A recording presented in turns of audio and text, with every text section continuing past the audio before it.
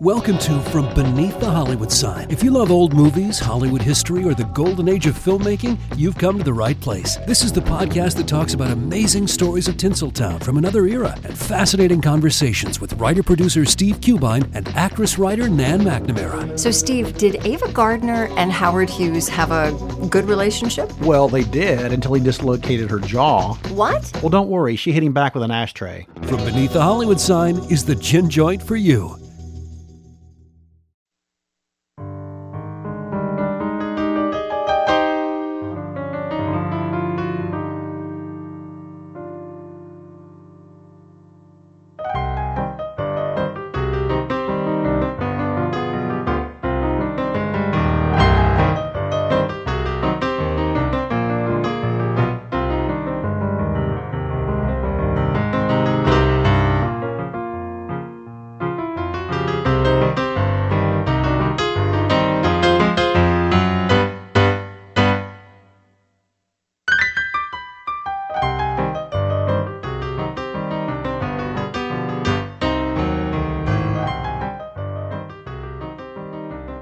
Welcome all to another episode of Most Notorious. I'm Eric Rivenis.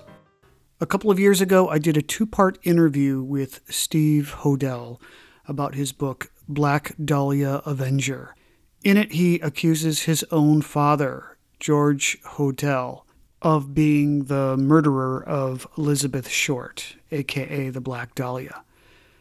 There is a lot of buzz about this crime right now, especially with the new miniseries, I Am the Night, starring Chris Pine, set to air soon. I thought it would be great to revisit the story with a different perspective. There were, after all, many suspects in the case. I purposely, by the way, didn't re-listen to my prior Black Dahlia episodes in preparation for this interview. I wanted to look at the whole thing in a fresh way.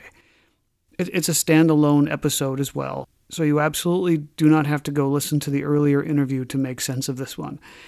And if you're curious about my guest's feelings about the possibility of George Hodel as being involved in the murder in some way, I do ask her that question towards the end of our conversation. Anyway, let's go to the interview now. It's with great pleasure that I introduce my guest, Pew Eatwell, an award-winning author who has written, among other titles, The Dead Duke, His Secret Wife and the Missing Corpse, a historical true crime story set in Edwardian England. But it's her book, Black Dahlia, Red Rose, The Crime, Corruption, and Cover-Up of America's Greatest Unsolved Murder, which has made an especially big splash in the United States. And I'm speaking to her from her home in Paris, France. Thank you so much for arranging some time to speak with me. Thank you for inviting me. Well, I'm sure you've been asked this before, but what was it about this case that pulled your attention all the way from Europe to sunny California? Well, I was interested in Los Angeles for some time because many years ago I actually made a movie for British television about Charles Manson and the Manson murders. And for that, I stayed over a year and a half in Los Angeles, and I just found the city itself absolutely fascinating because it seemed to me to combine so many contrasts and so many different views of myths of America, you know, the best and the worst, if you like. So I'd already been looking at crime in Los Angeles anyway.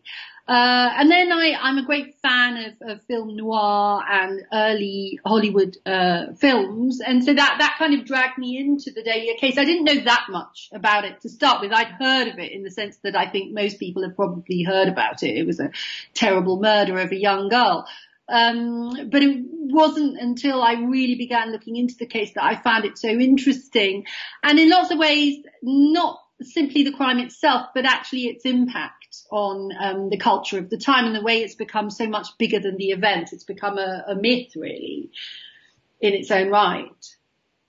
Before we get into the nuts and bolts of the case, I'd like to ask you about Los Angeles in the 1940s. How would you describe the city back then? Well, Los Angeles at this time in the 1940s was very interesting because you're coming out of the war, which had a huge impact on the psychology of really the Western world. And it created a kind of viciousness and a sort of a cynicism that was born from the enormous destruction of those years. At the same time, you've also got the beginnings of Hollywood being a center and a magnet for lots of young women who were enjoying kind of post-war freedom, if you like, for the first time, all coming in droves to Hollywood, hoping to make it in the movies.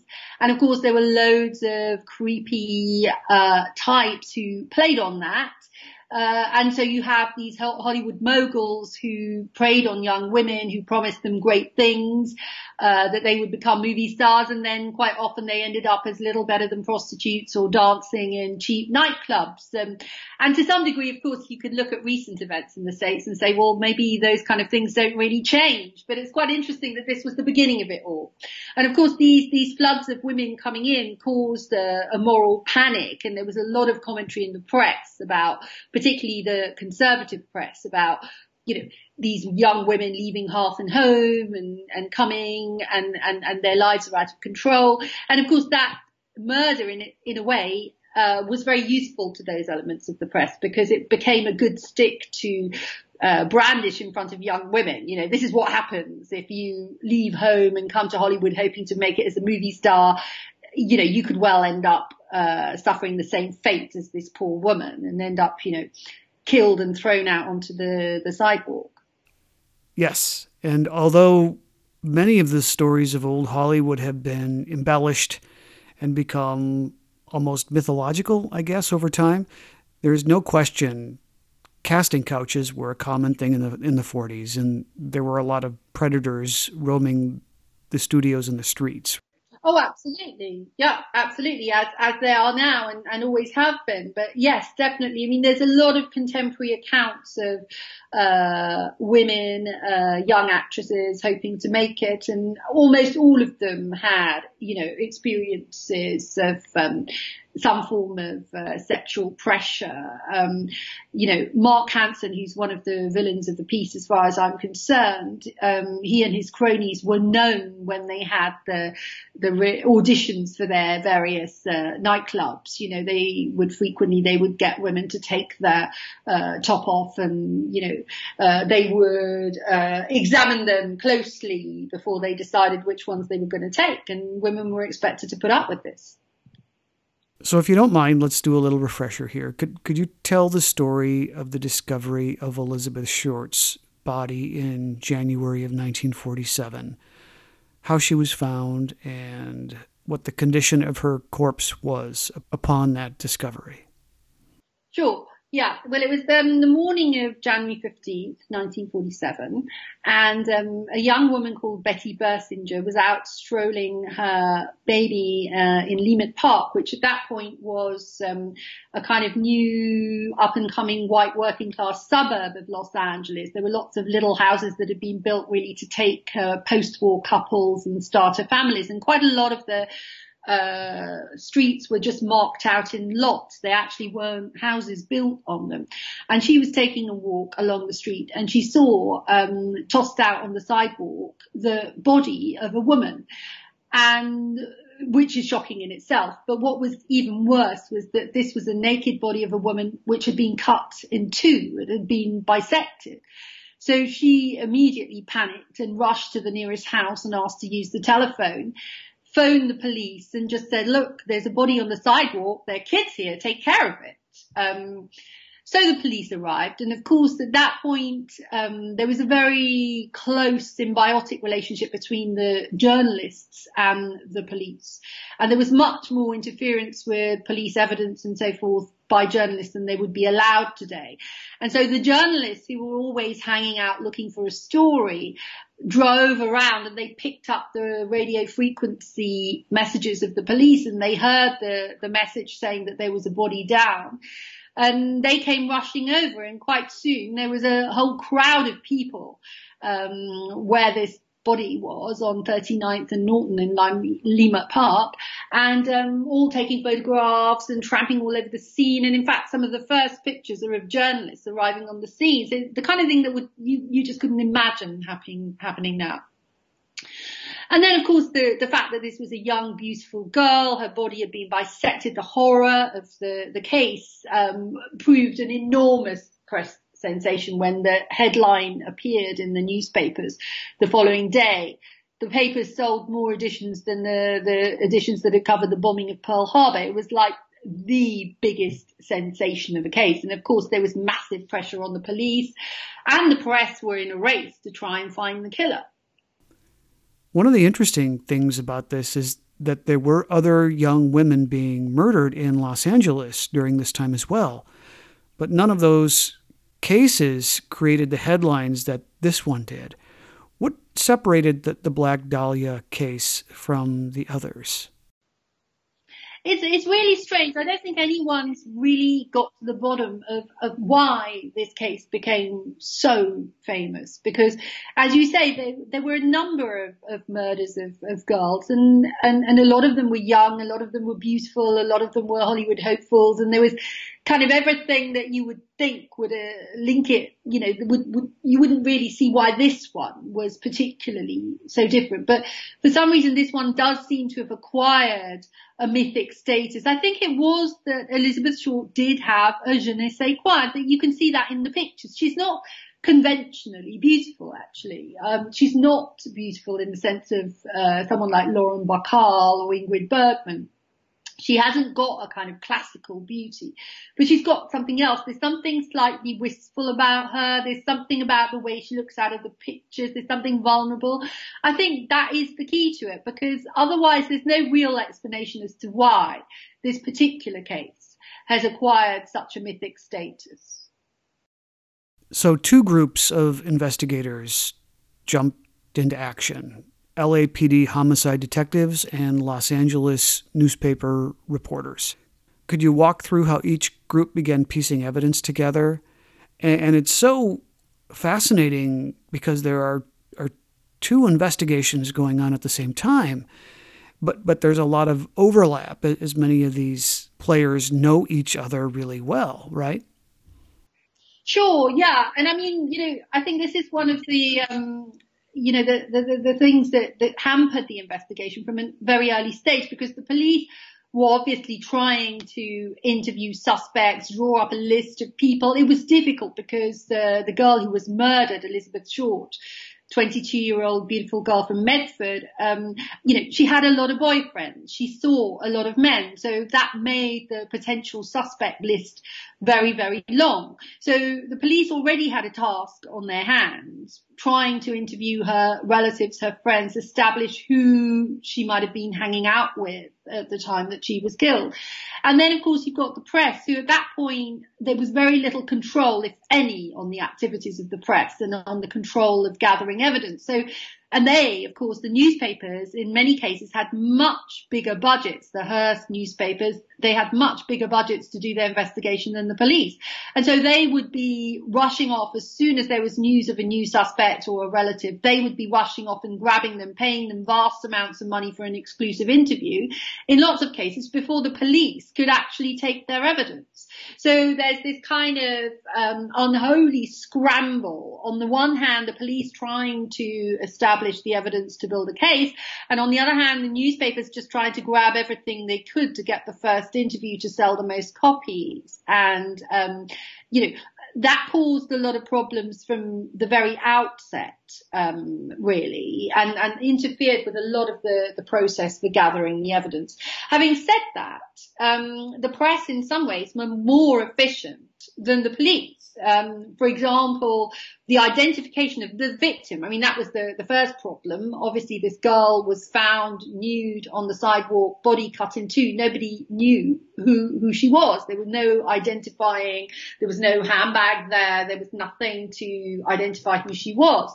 So they had to establish who she was. And there was a storm at that point. And so there were delays in trying to get the fingerprints of the dead girl to the FBI for analysis, because the FBI had the big fingerprint database.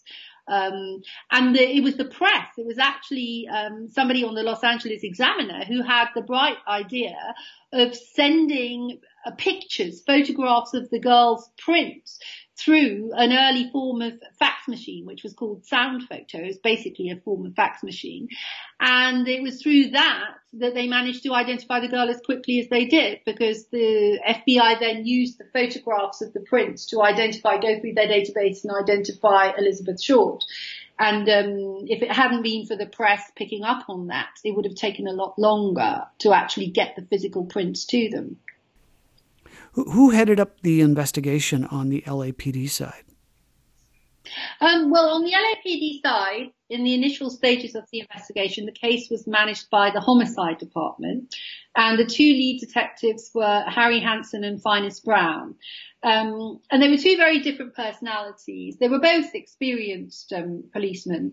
Harry Hansen was very much the public face of the LAPD at the time. He was charming, smooth talker, always beautifully turned out, smart clothes. He always had a sharp suit. And he was the one he later actually became the spokesman for the Dahlia case, until he died.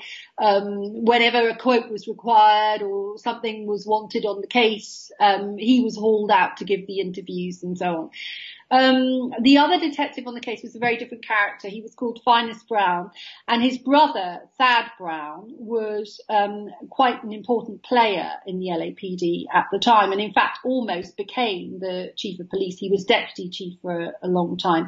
And therefore he had a very powerful brother, but he himself was quite a strange character. The general view was that he was quite odd, he was withdrawn, and there were a lot of rumours that he was connected with organised crime. Because, of course, another thing that was, quite different about Los Angeles at this time was that, there was a very close relationship at this period between the police and the gangsters. And, there was a long tradition of payoffs and corruption and so forth, particularly in certain departments like Vice, which would have been policing, prostitution and organised crime. There were very close links between gangsters and the cops. And in fact, one witty writer actually said the gangsters were the cops, or the cops were the gangsters. You couldn't really make much of a distinction between them. And Finus Brown was rumoured to have connections with organised crime. And he was someone who wasn't generally so liked as Harry Hansen, who was the other detective on the case. So there are two major Los Angeles newspapers competing with each other on this case, right? And two competing reporters. Aggie Underwood, working for one, a really interesting character in her own right, and Jimmy Richardson for the other. Were they rivals? Yes. I mean, the newspapers were rivals. Jimmy Richardson was the tough talking editor of the Los Angeles Examiner at the time, and he was a real tough cookie. He was originally Canadian, but he'd come over to the States in his youth, and he'd really worked himself up. He was a chain smoker. He was a very heavy drinker. He ultimately died from alcoholism, but he was typical of the journalists at the time. I mean, it was a hard working, hard swearing, hard drinking era. That's what the press world was like. Anyway, he was editor of the Los Angeles Examiner, which was a Hearst-owned newspaper, and Agnes Underwood, known as Aggie Underwood, was the city editor of the Herald and Express, which was also at this point owned by the Hearst group, but was it was an evening newspaper. And she is a very interesting character because she is one of the first female city editors of a major national newspaper. And she came from a very, very difficult background. Her mother died when she was very young. She was passed around from foster parent to foster parent. She was basically turned out in the streets in San Francisco when she was very young. And she essentially she taught herself.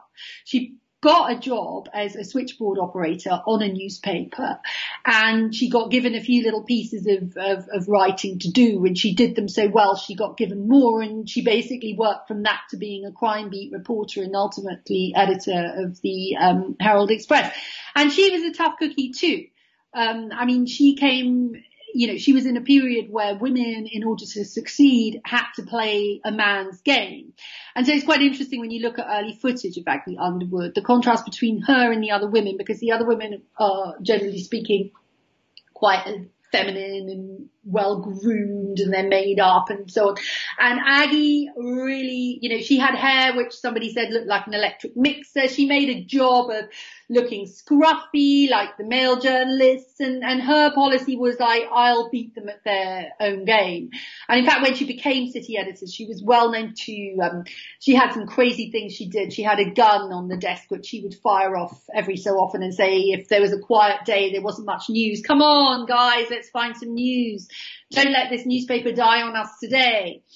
And so she's a real character. And in fact, she was one of the people who was a joy to research and write about, because it's one of these gems, people that you haven't necessarily heard about, but when you read about them, they kind of jump off the page at you because they're so alive, So as the days go by, weeks even, more and more is learned about Elizabeth Short. And in the eyes of the public, she changes from a corpse to a real human being, a young woman with a story, as it's all cobbled together bit by bit. But do you think the Elizabeth Short that was portrayed in the newspapers was a factual representation of the real Elizabeth Short?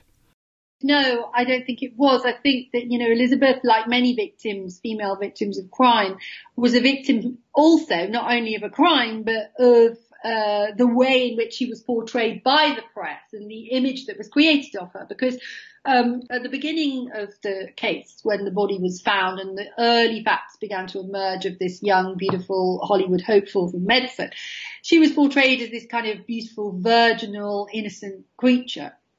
And so the press kind of played on that. But gradually, as more and more facts began to emerge of her dating various people, having many boyfriends, clearly not leading really what one would describe a virginal life, the picture in the press then changed. And so she suddenly became the opposite. She became a tramp. She became a slut. She became a kind of poster child for the moral dangers of Hollywood and what happens to young women when they leave the home and go off and strike out on their own. And of course, none of those pictures was really correct. I mean, she obviously wasn't a virginal young lady, but on the other hand, she certainly wasn't a slut and a tramp. There is no evidence whatsoever that she was paid for ever sleeping with anyone.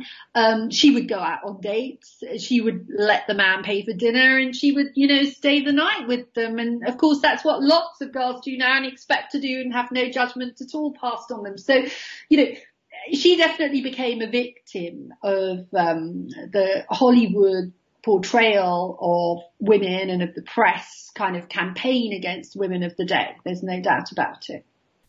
But there is this sadness, this emptiness, a loneliness about her. Wouldn't you say that that's almost heartbreaking? It is. And I think this goes back to this reason why this particular case has become so famous, because there is this sense, and you get that even in the photos of her, of this kind of loss. And of a little girl being lost and vulnerable. I mean, she had a very difficult childhood. The father abandoned the mother with 4 daughters very early on. And so they grew up in basically poverty, these girls. And she was always missing a father figure. And in fact, later on, if you look at the pattern of the men she was attracted to, she was attracted to men in uniform. That was one of the things she went for, a lot of soldiers, a lot of sailors. And there is a sense that in the men that she was attracted to, she was somehow kind of looking for this father figure that she never had. I mean, of course, that's me supposing up to a point, because there's very little that's really known about her. And that's part of the problem. She becomes a kind of cipher upon which everyone imposes their own story. But I mean, I think one thing everyone would agree on is that there is this sense, both in the accounts, if you read her own letters, if you look at the photographs and the accounts of people, that she had this kind of wistful wistfulness, this sense of someone who hadn't really found their way. And Jimmy Richardson, actually, the editor of the Examiner, probably put it as well as anyone, really. He just said she was sad and she was lost, and every town has hundreds just like her. She tapped into something of a lost generation, really. So the police at this point had a pretty good idea of her whereabouts up until about a week before she died, right? There are a lot of clues for investigators to pursue, including some luggage she'd left at a train station a week before her body was discovered. Walk us through those final days for her, if you would, what the police learned about where she had been. Yeah, I mean, one of the puzzling things about this case from the very beginning was that the last anybody ever saw of Elizabeth Short was on the evening of the Thursday before she was discovered. That's the evening of the 9th of January, when she was seen exiting the Biltmore Hotel, where she had been dropped off by her latest lover. He was a married man who had courted her, and she had asked to be dropped off. She'd been staying at Pacific Beach. She asked to be dropped off at the Biltmore Hotel in Los Angeles because she told him she was going to meet her sister there, which was actually a lie. But she was always telling stories. That's another thing about her. She was forever inventing stories about herself and about what she was doing, which of course again made things difficult for the police. But anyway, Robert Manley, that was the name of this married man who was her last known date, dropped her off on the Thursday at the Biltmore Hotel, and she was seen hanging around the lobby, clearly not really waiting for someone. She made some phone calls, and then the doorman of the Biltmore, who was actually the last known person to see her, saw her exit the Biltmore on the Olive Street exit and then just disappear into the mist. And that was a week before her body was discovered on the 15th.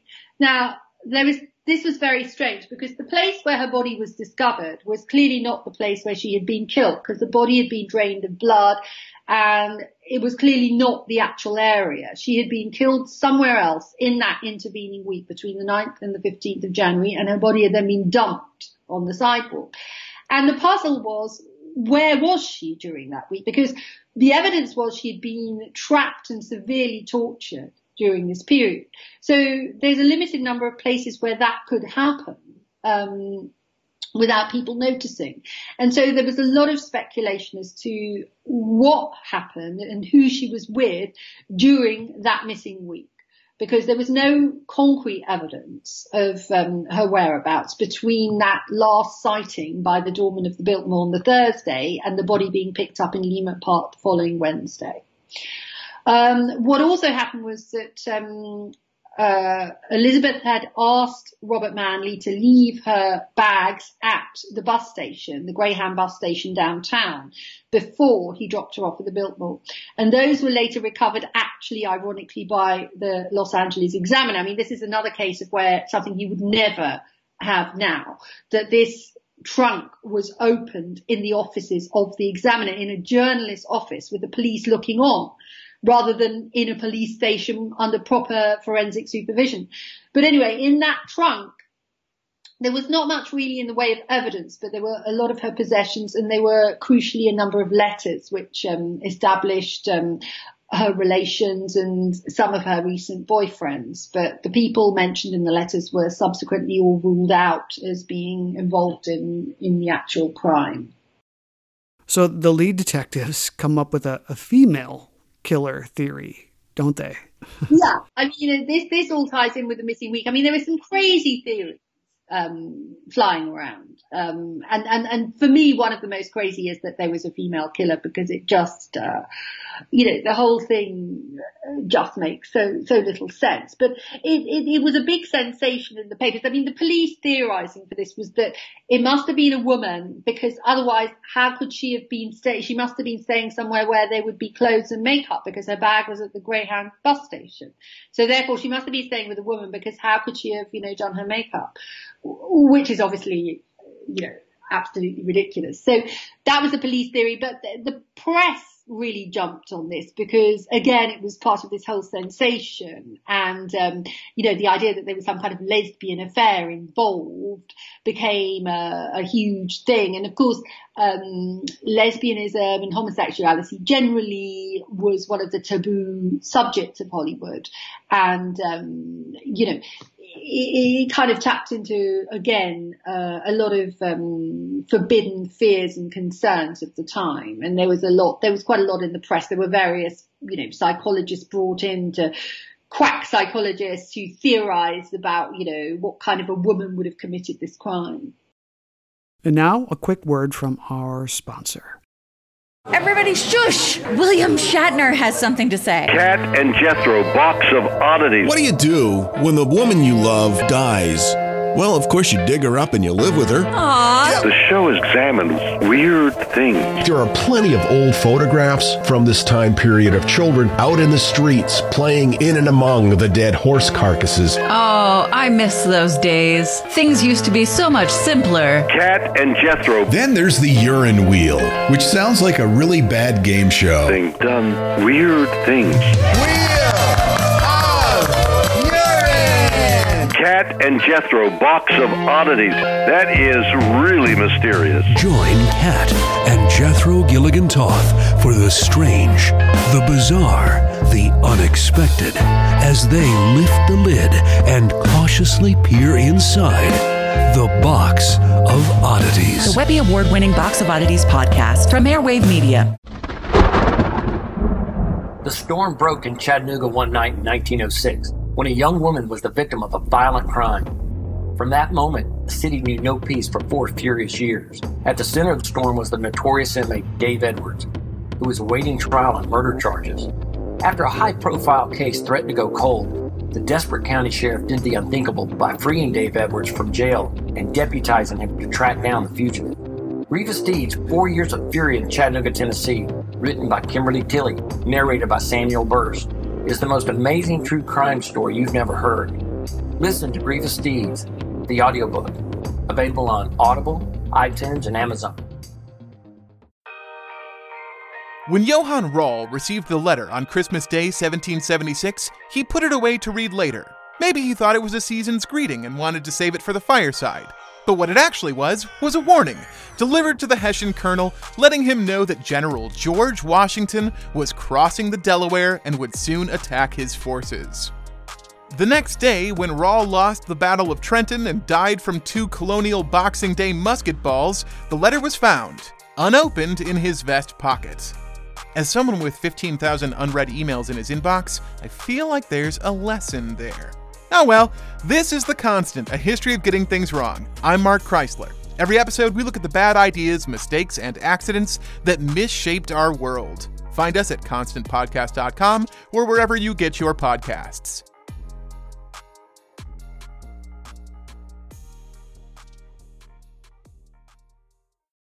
Back to the show. Speaking of psychologists, or psychiatrists more specifically, I guess, I'd like to ask you about Dr. Paul DeRiver.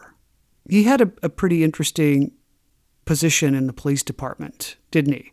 Could you talk about his involvement in all of this? Yeah. It's actually pronounced DeRiver, because he said it came from, the psychiatrist's task to derive the truth. Yeah, but there's also a play on river because he was supposedly born on the Mississippi River, so it's kind of a play on river and derive, if you like. But anyway, this is a very charismatic and colourful and difficult figure, Dr. DeRiver. He was a psychiatrist, one of the very early ones. I mean, this is a time when psychiatry is really in its infancy, and particularly police psychiatry. And this is where the LAPD is actually amazingly in advance of the times, really, because he was actually employed by the police department as a forensic psychiatrist to interview suspects and establish psychological profiles of them and so forth. And that is the first time this ever happened in the States. And he constructed a psychological profile of the Dahlia killer, which is believed to be only the second that was ever done for a police department. The first was in the 1880s in London in the case of the Ripper, the London Ripper. And that was a profile that was drawn up, a psychological profile drawn up by a couple of doctors. And that's generally accepted to be the first that was used by the police. But this is believed to be only the second case where this was done. And he theorized certain things about the Dahlia killer, that he felt that he was an intellectual, that he was a sadist. Well, that was obviously clear from the nature of the wounds inflicted on the dead girl, that they'd been torture, and clearly the killer had a sadistic streak. I don't think anyone would disagree with that.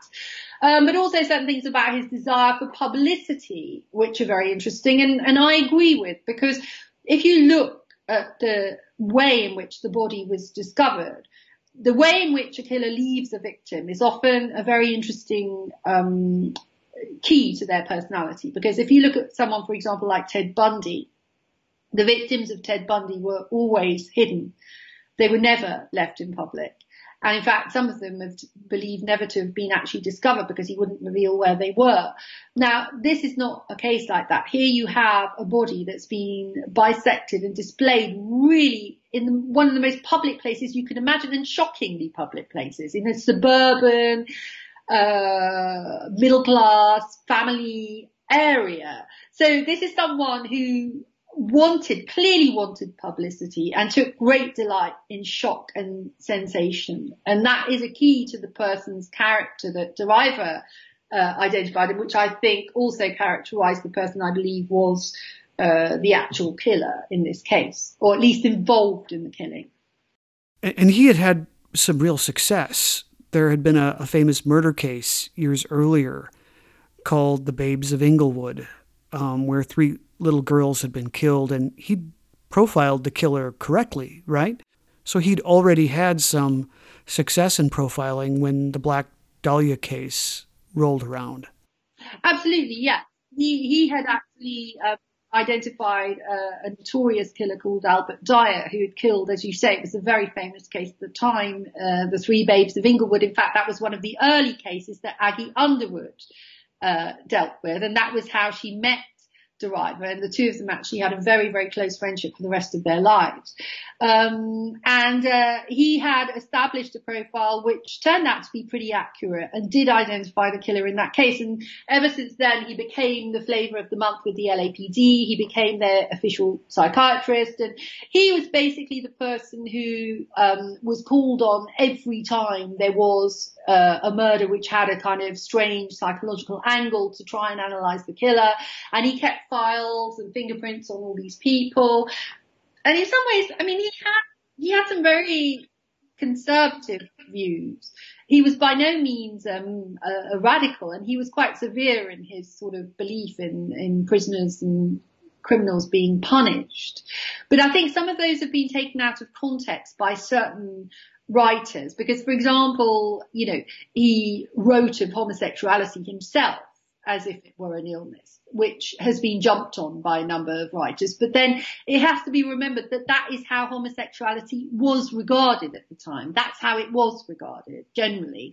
And in fact, his views on the treatment of homosexuals were relatively liberal, in the sense that you're talking about a time when there were certain schools of thought which were saying that people who were homosexual should be castrated. I mean, that was considered a reasonable perspective. So I think one of the many problems with the way in which this case has been regarded, and the LAPD has been regarded, and the people involved have been regarded, is that people tend to impose, our 21st century values and standards on a time which was very, very different. You've got to remember, and this is one thing I had to keep remembering when I was reading this case, we're decades away from civil liberties. We're in a period of segregation, of, moral conservatism. The 60s has not happened. The arguments and ideas of the 60s, which we take for a given, are just not there.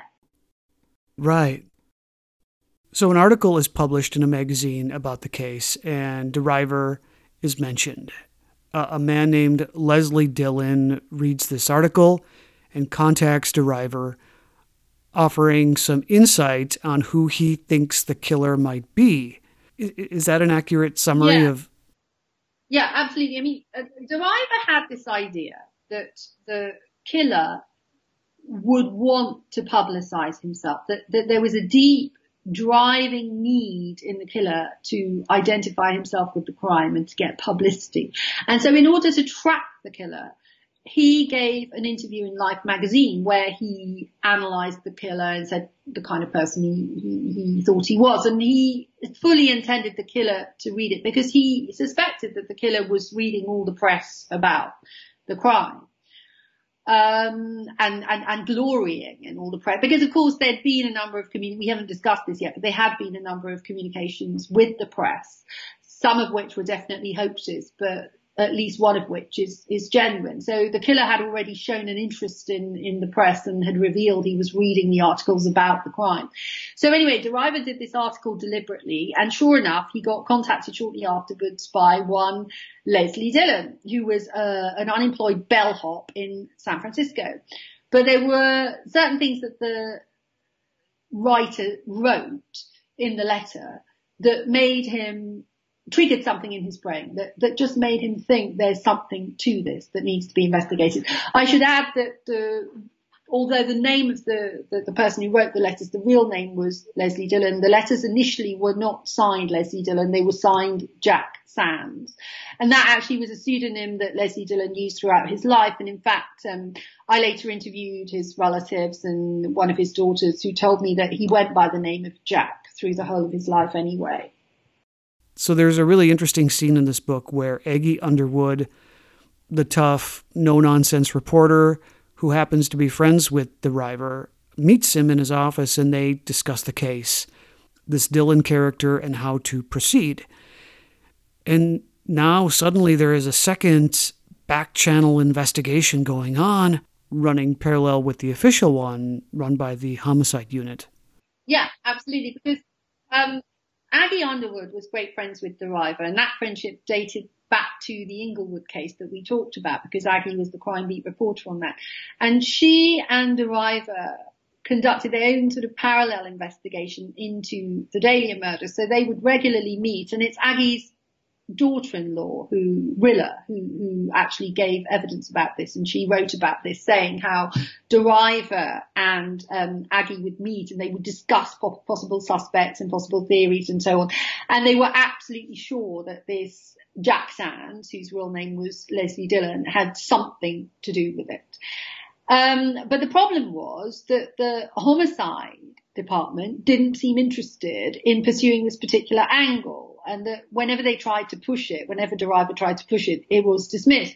And so Deriver became convinced that there was a reason why the homicide division weren't pushing this. And so he therefore went to the Chief Horrell, the chief of the LAPD at the time, and said, look, we need to investigate this. And this is when another rival department of the LAPD involved in the case became involved in the case, and that was the Gangster Squad. Now, the Gangster Squad was a separate department of the LAPD, and it was a kind of elite department which really ran on its own rules, apart from everybody else. It was supposed to be the department supervising organized crime and investigating the gangsters like Mickey Cohen and Bugsy Siegel and so forth. And they had more or less a free rein to do what they like. And they did very unconventional things. You know, I mean, they would quite commonly, you know, grab someone like Mickey Cohen's henchman and drive him up to a cliff and say, okay, if you don't tell us everything, we'll throw you off it. I mean, they were given a free rein to do that kind of thing. And anyway, Horrell gave permission for Deriver and the Gangster Squad to do a parallel investigation into the Dahlia case, which the homicide department knew nothing about, except, and this is something interesting, because a lot of commentators say, oh, the Gangster Squad did all of this behind the back of the homicide department, but actually the head of the homicide department did know about it and was involved in it, Francis Kearney. It was just Harry Hansen and Finus Brown who knew nothing about it. So you have this really bizarre and I think probably unprecedented situation where there is a secret parallel investigation going on into this crime. led by the gangster squad and the head of homicide. And the two officers officially leading the investigation, that's Harry Hansen and Finest Brown, know nothing about that and are doing their own investigation. You've got these two, one's the public investigation that the press know about and so forth, and the other is the secret one into Leslie Dillon. So it's a really bizarre situation. I mean, it's a really bizarre situation that nobody's really explained. You know, I come up with my own explanations as to why I think that happened. But, you know, it is a situation which is unprecedented and no one's really been able to explain why it is that happened on this particular case. And that has to do with Mark Hansen, but maybe we can talk about him in a little bit. So next is what I think is one of the most interesting parts of DeRiver's investigation. His group decides to set up a meeting with Leslie Dillon. And Dillon is such a strange and compelling character. He obviously wants the attention from DeRiver, but he's also very clever at the same time and tries his best not to get too close. So suddenly DeRiver and some others are on their way to see Dillon. And I'd love it if you could talk about this road trip that follows. Yeah, well, DeRiver really, really wanted to set up a meeting with Dillon. And what he and the gangster squad wanted to do was to get Dillon and just get him to confess or to find out what the hell he knew about this Dahlia case, because they were convinced from the things he was saying that he knew something. Dillon was very reluctant to come to Los Angeles. He didn't want to come to Los Angeles. So they agreed to meet in Vegas. And from Vegas, they drove down through the desert to Palm Springs. And then in Palm Springs, they stayed at a little motel place. And the gangster squad wired up the whole place and secretly recorded what was going on. And there were a number of conversations between Leslie Dillon and DeRiver. Now, what was said in those conversations, we don't know, because the tapes of those conversations have disappeared. And if they are or were transcripts of those conversations, we only have a few selected clips of those, which have been preserved in other evidence. We don't have the full thing.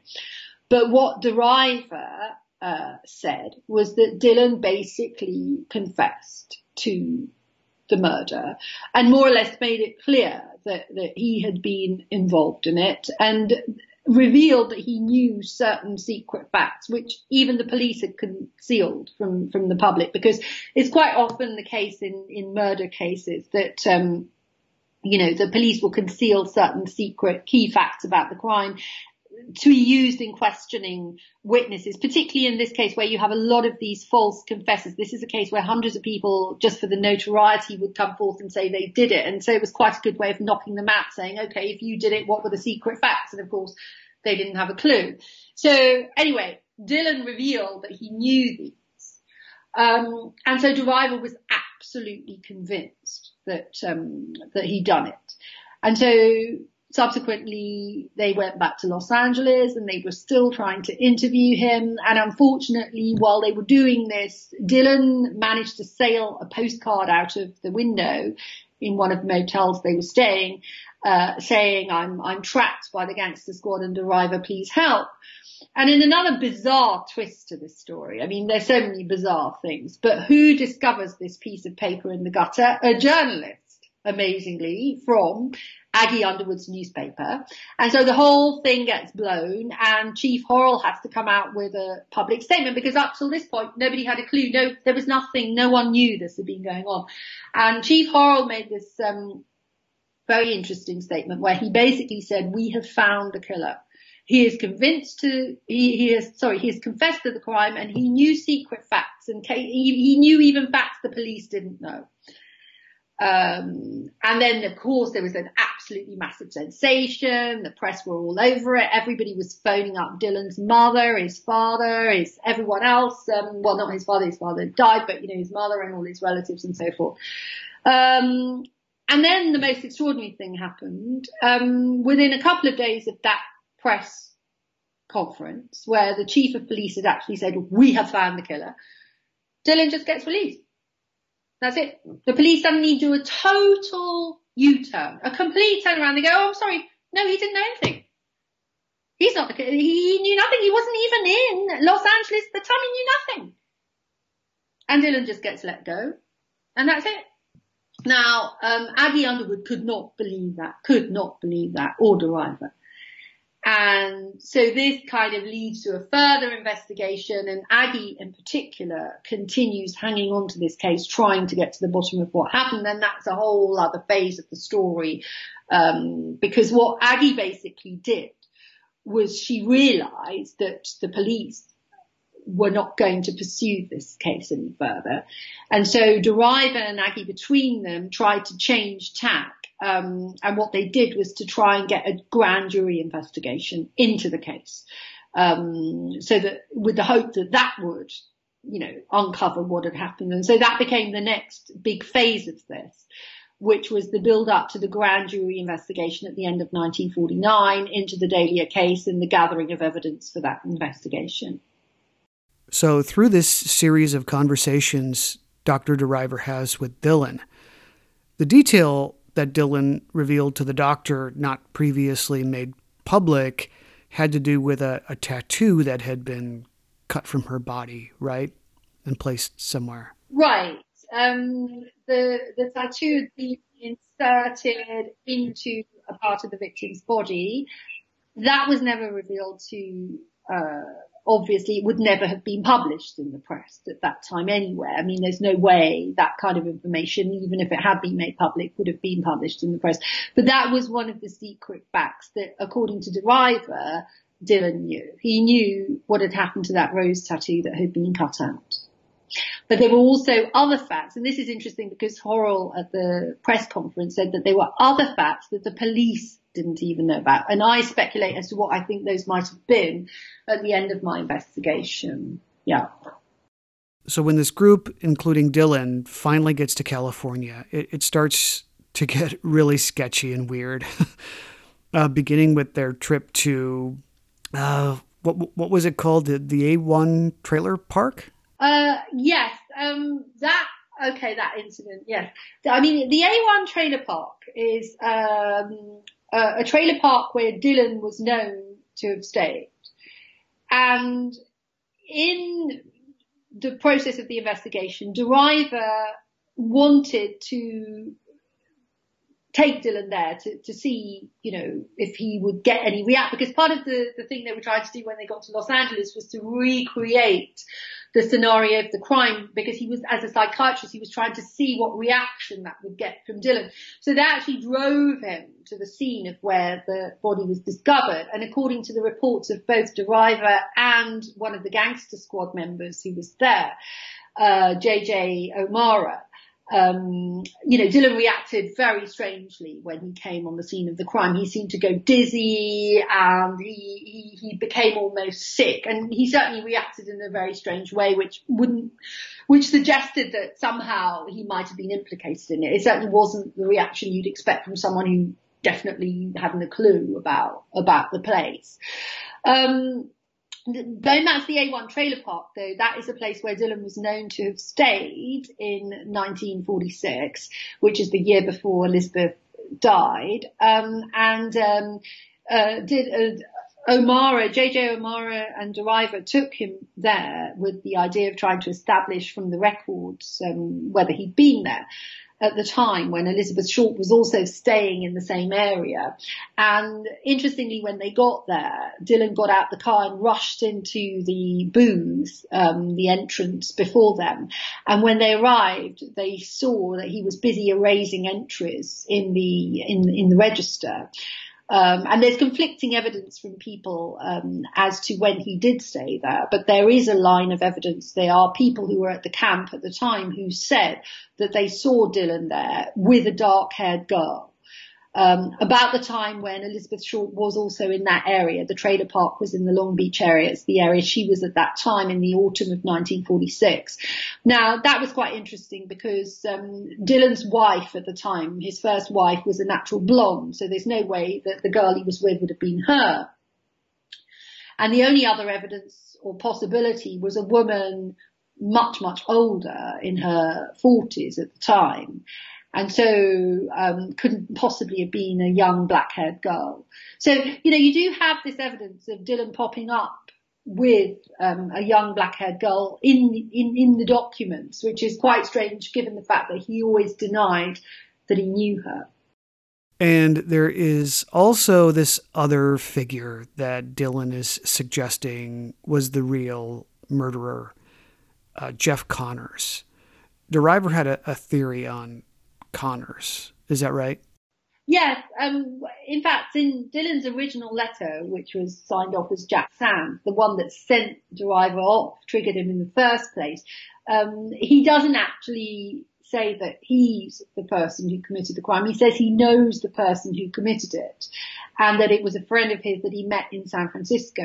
And this friend turns out to be Jeff Connors, who was another kind of rather shifty type who didn't seem to have any particular job. He was supposedly an actor in Hollywood at the time, an out of work actor, but he was clearly a failed actor who was basically working as a utilities man in the movies. And he's the friend that Dylan blamed for for the murder, effectively.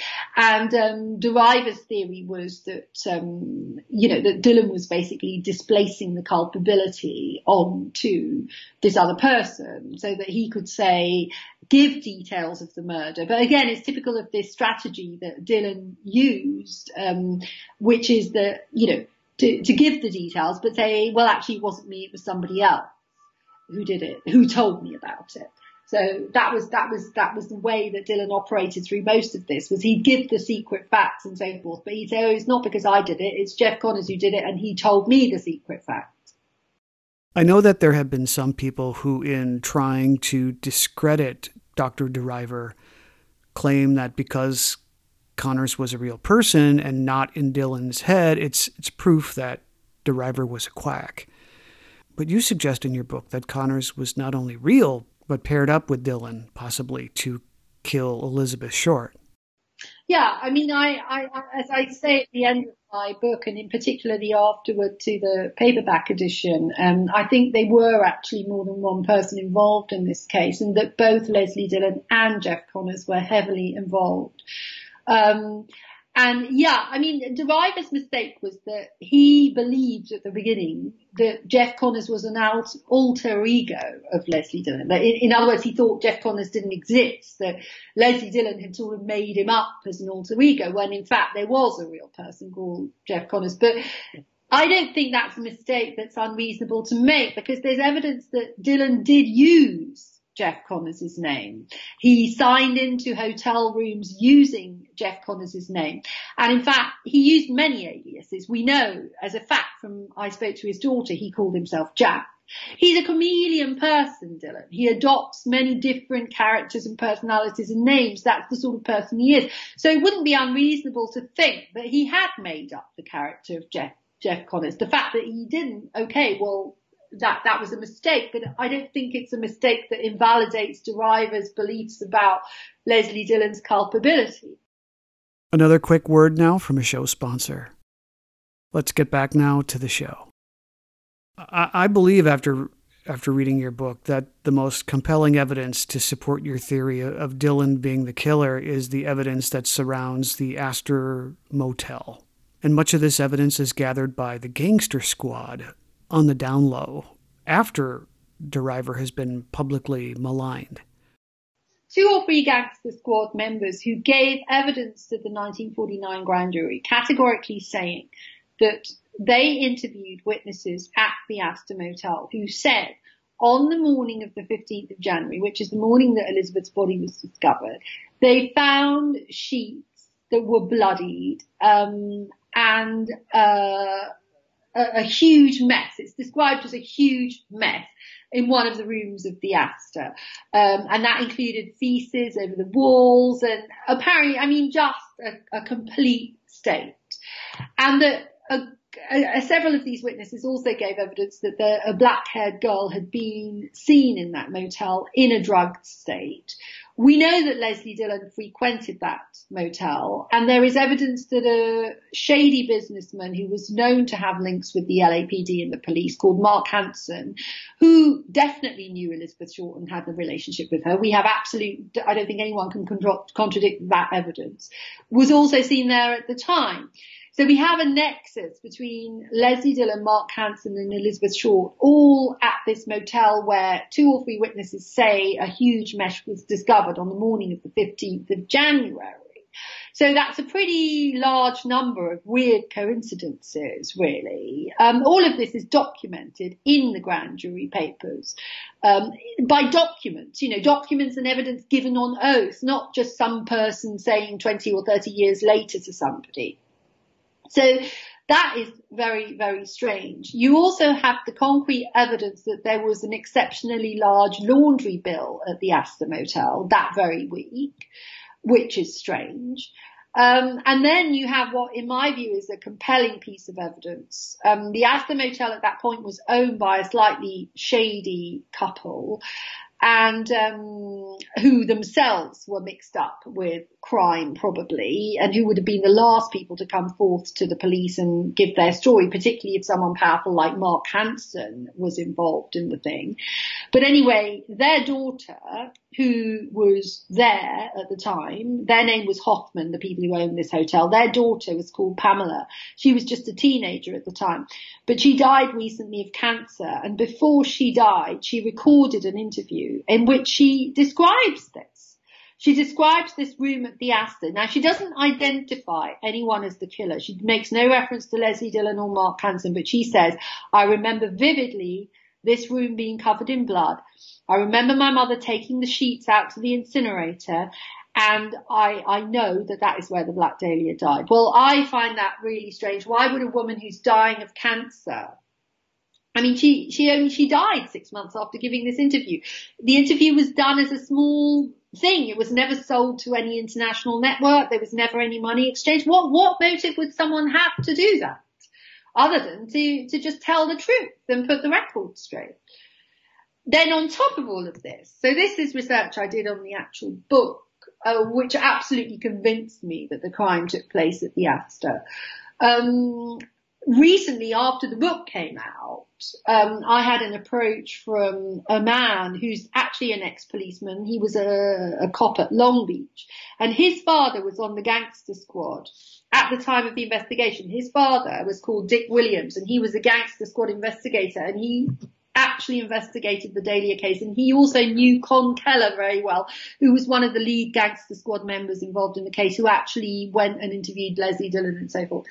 And Richard Williams told his son that they knew that the Dahlia was killed at the Astor. In fact, blood corresponding to her blood type had been found there, that Leslie Dillon and Mark Hansen were involved. Although there was some dispute, there was some disagreement between Con Keller and his colleague, Richard Williams, as to who actually had the biggest role.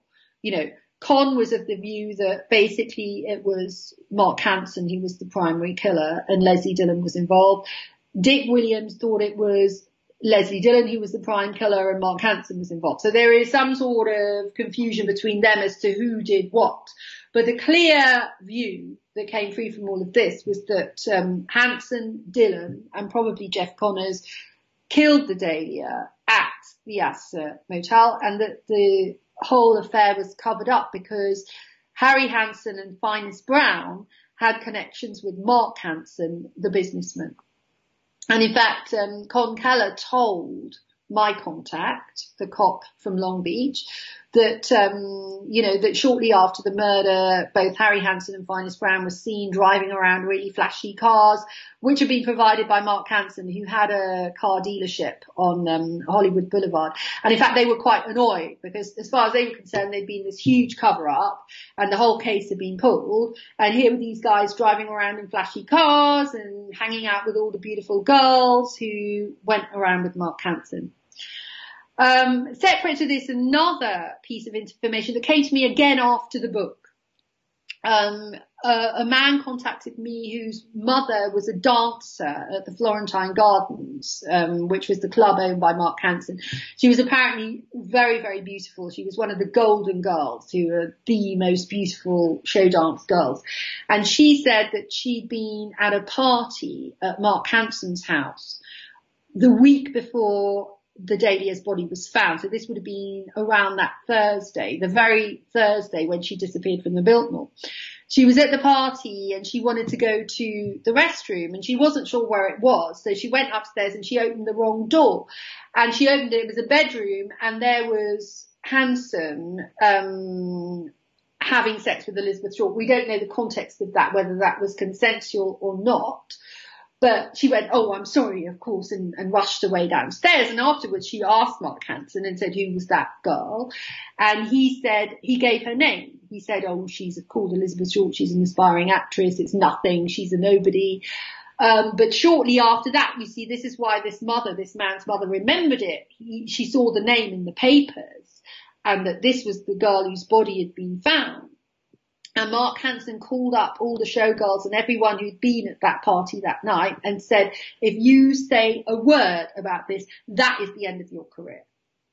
And so nothing was ever said about it. It was never discussed. But his mother told him all this later on, when the Dahlia case came up on television or whatever. She would say, "Oh, you know what? Mark Hansen was mixed up in that."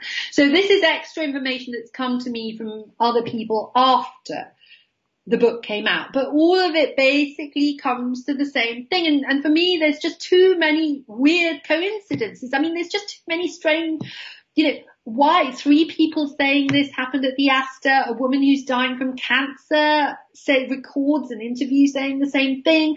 This guy who was a cop in Long Beach phones me up. This other man whose mother was a dancer. These are all people, I don't know who they are. I've had no contact with them. They're just contacting me.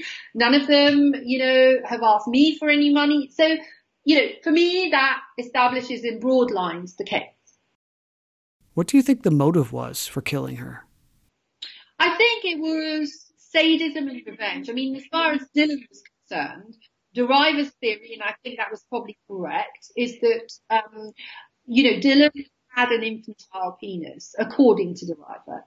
And his theory was that, that Elizabeth had made some comment about this. It might have been nothing, but that he took it badly and that this was a huge revenge on that. And that actually ties in with the initial letter from Leslie Dillon to Deriver. In this letter, he posits various motives for what he thinks the killer might have thought. And one of the things he says is that if she had mocked her killer or made light of him, that this could have inspired a desire for revenge and just to annihilate her completely. Mark Hansen, as far as Mark Hansen's concerned, he was known to be a jealous and possessive and violent man. He had a very tempestuous relationship with Elizabeth Short. He was very possessive about her. He hated the fact that she had other boyfriends. She lived with him for a short period of time. During that time, she would have to drop all her friends off and pick them up round the block because she was too afraid for him to see them. So there's quite a lot there to explain why he would have motive. Jeff Connors, we just don't know enough about him to be able to subscribe a motive, but we know that he was that he was hanging around with them at the time, and he's implicated really as much by his association with Dylan. We can't be really that specific because we don't have the concrete evidence. But what I can say is that I am absolutely convinced that Elizabeth Short was killed at the Astor Motel and that Leslie Dillon and Mark Hansen were involved in that. I'm absolutely convinced about that. And I set out the evidence for why that is the case in my book. Critics have claimed that one of the main reasons that Leslie Dillon couldn't have killed Elizabeth Short was because he had an alibi. He was in San Francisco, they say, working as a bellhop when the murder happened. Would you mind addressing that? Yeah, there's no actual concrete evidence of that because Dillon had actually been fired from his job as a bellhop in San Francisco, because this is one of the things he would do. This is what this cop whose father was on the gangster squad told me they'd found out about Dylan, was that, the job as a bellhop was basically a cover for him. He was involved in organized crime. So what he would do is he would get a job as a bellhop in an expensive hotel. He would find out where the safe was, where all the jewels and valuables were kept. And then he would organize with his cronies to steal the jewels. And this happened several times, that he went and worked in a hotel and then he was fired for doing this. So he'd actually been fired from a hotel in January. So he doesn't surface as working anywhere until some period after that time. So there's no evidence in the record that on that day or that night he was actually working anywhere. And the other thing to remember, and this was another weird coincidence that I found, when I was investigating the case, I drove around all the various locations, and Dylan had an aunt who lived in Los Angeles, and she lived literally a few blocks away from the body dump site. And in fact, the body dump site would have been directly on his route going back and forth downtown. So, he has a much closer connection in terms of, a physical connection with the scene. And of course, there is that report. I don't know if you recall, but there's a report that, Elizabeth's shoe and handbag were found in a trash can, outside a cafe, and they were turned in and they were later identified by Robert Manley, although that was then disputed by the LAPD. But Robert Manley categorically said that was her shoes and handbag. Now that trash can was literally 2 blocks from Dylan's aunt's house. Literally. You could walk from one to the other in less than half a minute. So,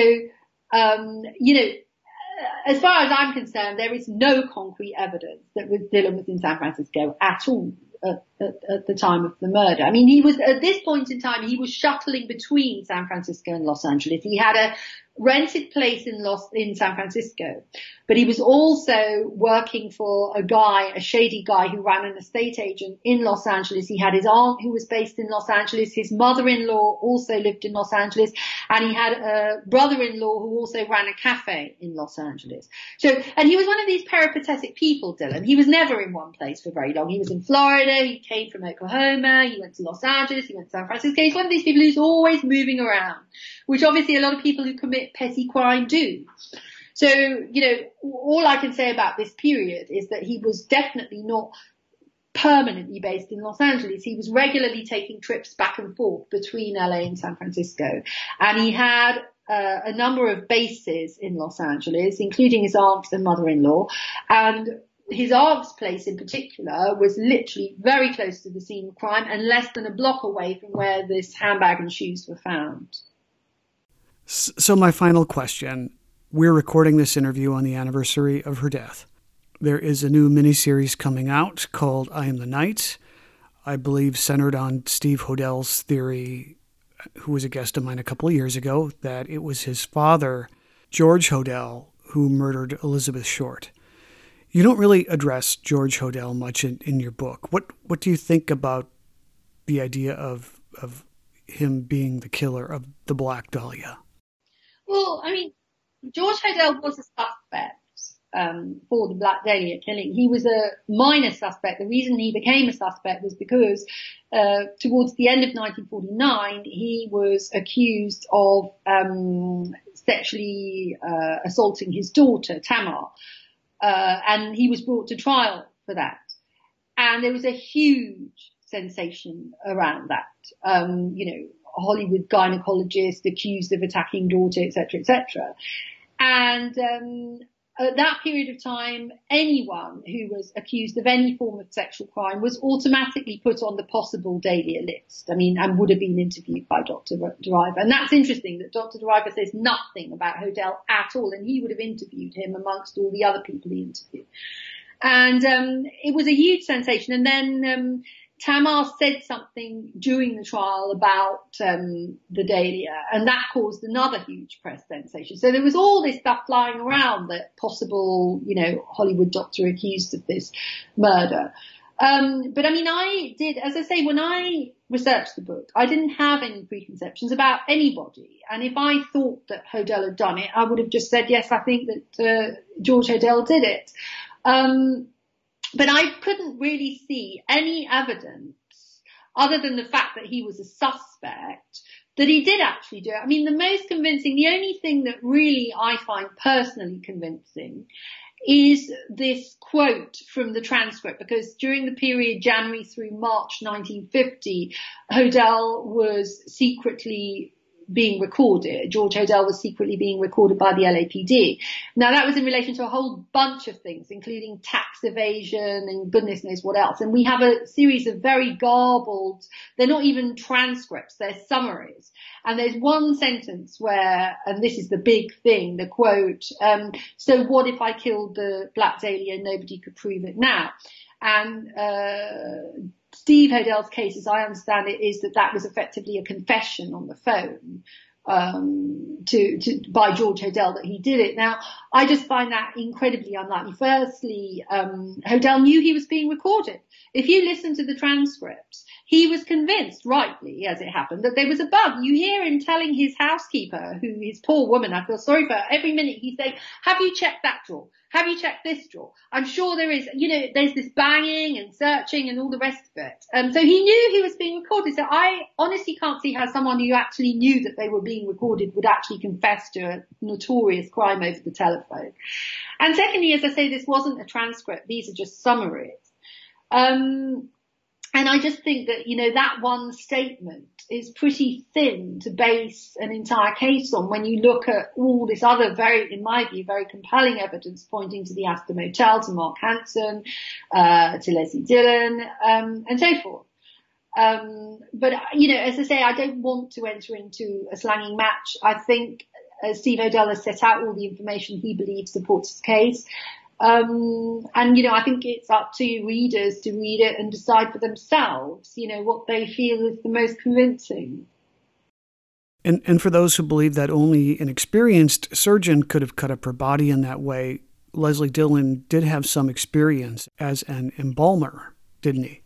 Yes. I mean, Leslie Dillon did allegedly work in war, so he would have had experience in embalming and how to drain the corpse. And J.J. O'Mara, who was one of the gangster squad officers, gave evidence to the grand jury saying that, he overheard him discussing with DeRiver the techniques for bleeding a corpse. So he knew something about anatomy.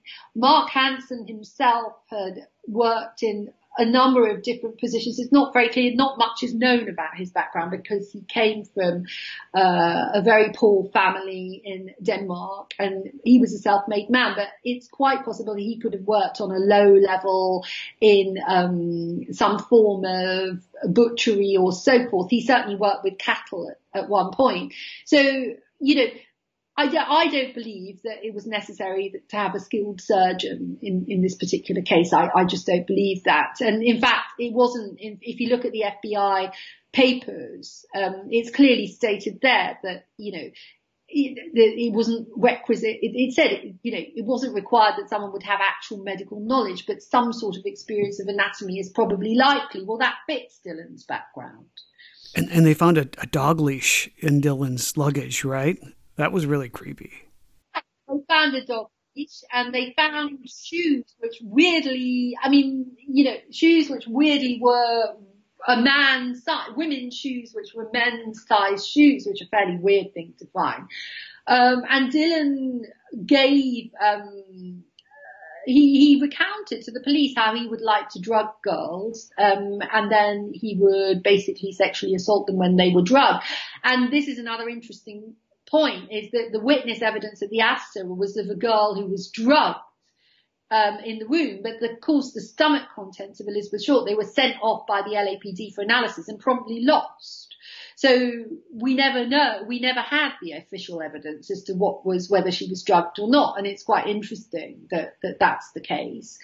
So again, there are all these strange things, which it's a picture of these tiny circumstantial clues which you put together painstakingly by poring over the documents and evidence. And as I say, all of my evidence in my book comes from stated documentary sources, from court papers, from sworn evidence. There's nothing that's just somebody telling me something. After the book came out, various people came forth and told me things. But the actual book itself, and what they said supported what I say. But the key arguments and points in my book are based on the sworn testimony of officers and people given, to the court and to the jury. And the only conclusion is either that they're correct or that all these people are lying, which I find hard to believe. These people are people giving sworn evidence to the grand jury and so forth. Why would all these people be making it up? I can't see a motive for it. Right.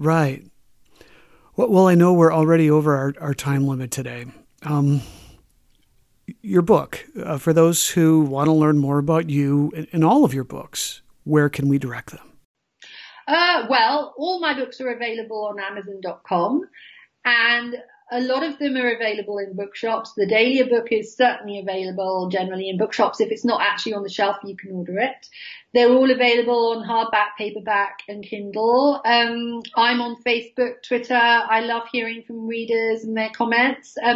What I will say is, as I said to you, I consider myself a professional writer and not a Dahlia obsessive stroke expert. So my view is that, I've researched this case and I've given my honest opinion on it. But, I'm not going to devote my entire life to obsessing about it and kind of going over every single thing and arguing with people over, who hold different views. I mean, for me, I feel that, I've given my point of view and, it's up to the reader to read it and to form their own judgment of what they think happened.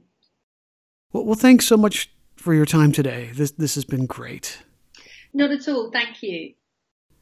Again, my guest has been Pugh Eatwell, and the book, Black Dahlia, Red Rose, The Crime, Corruption, and Cover-Up of America's Greatest Unsolved Murder.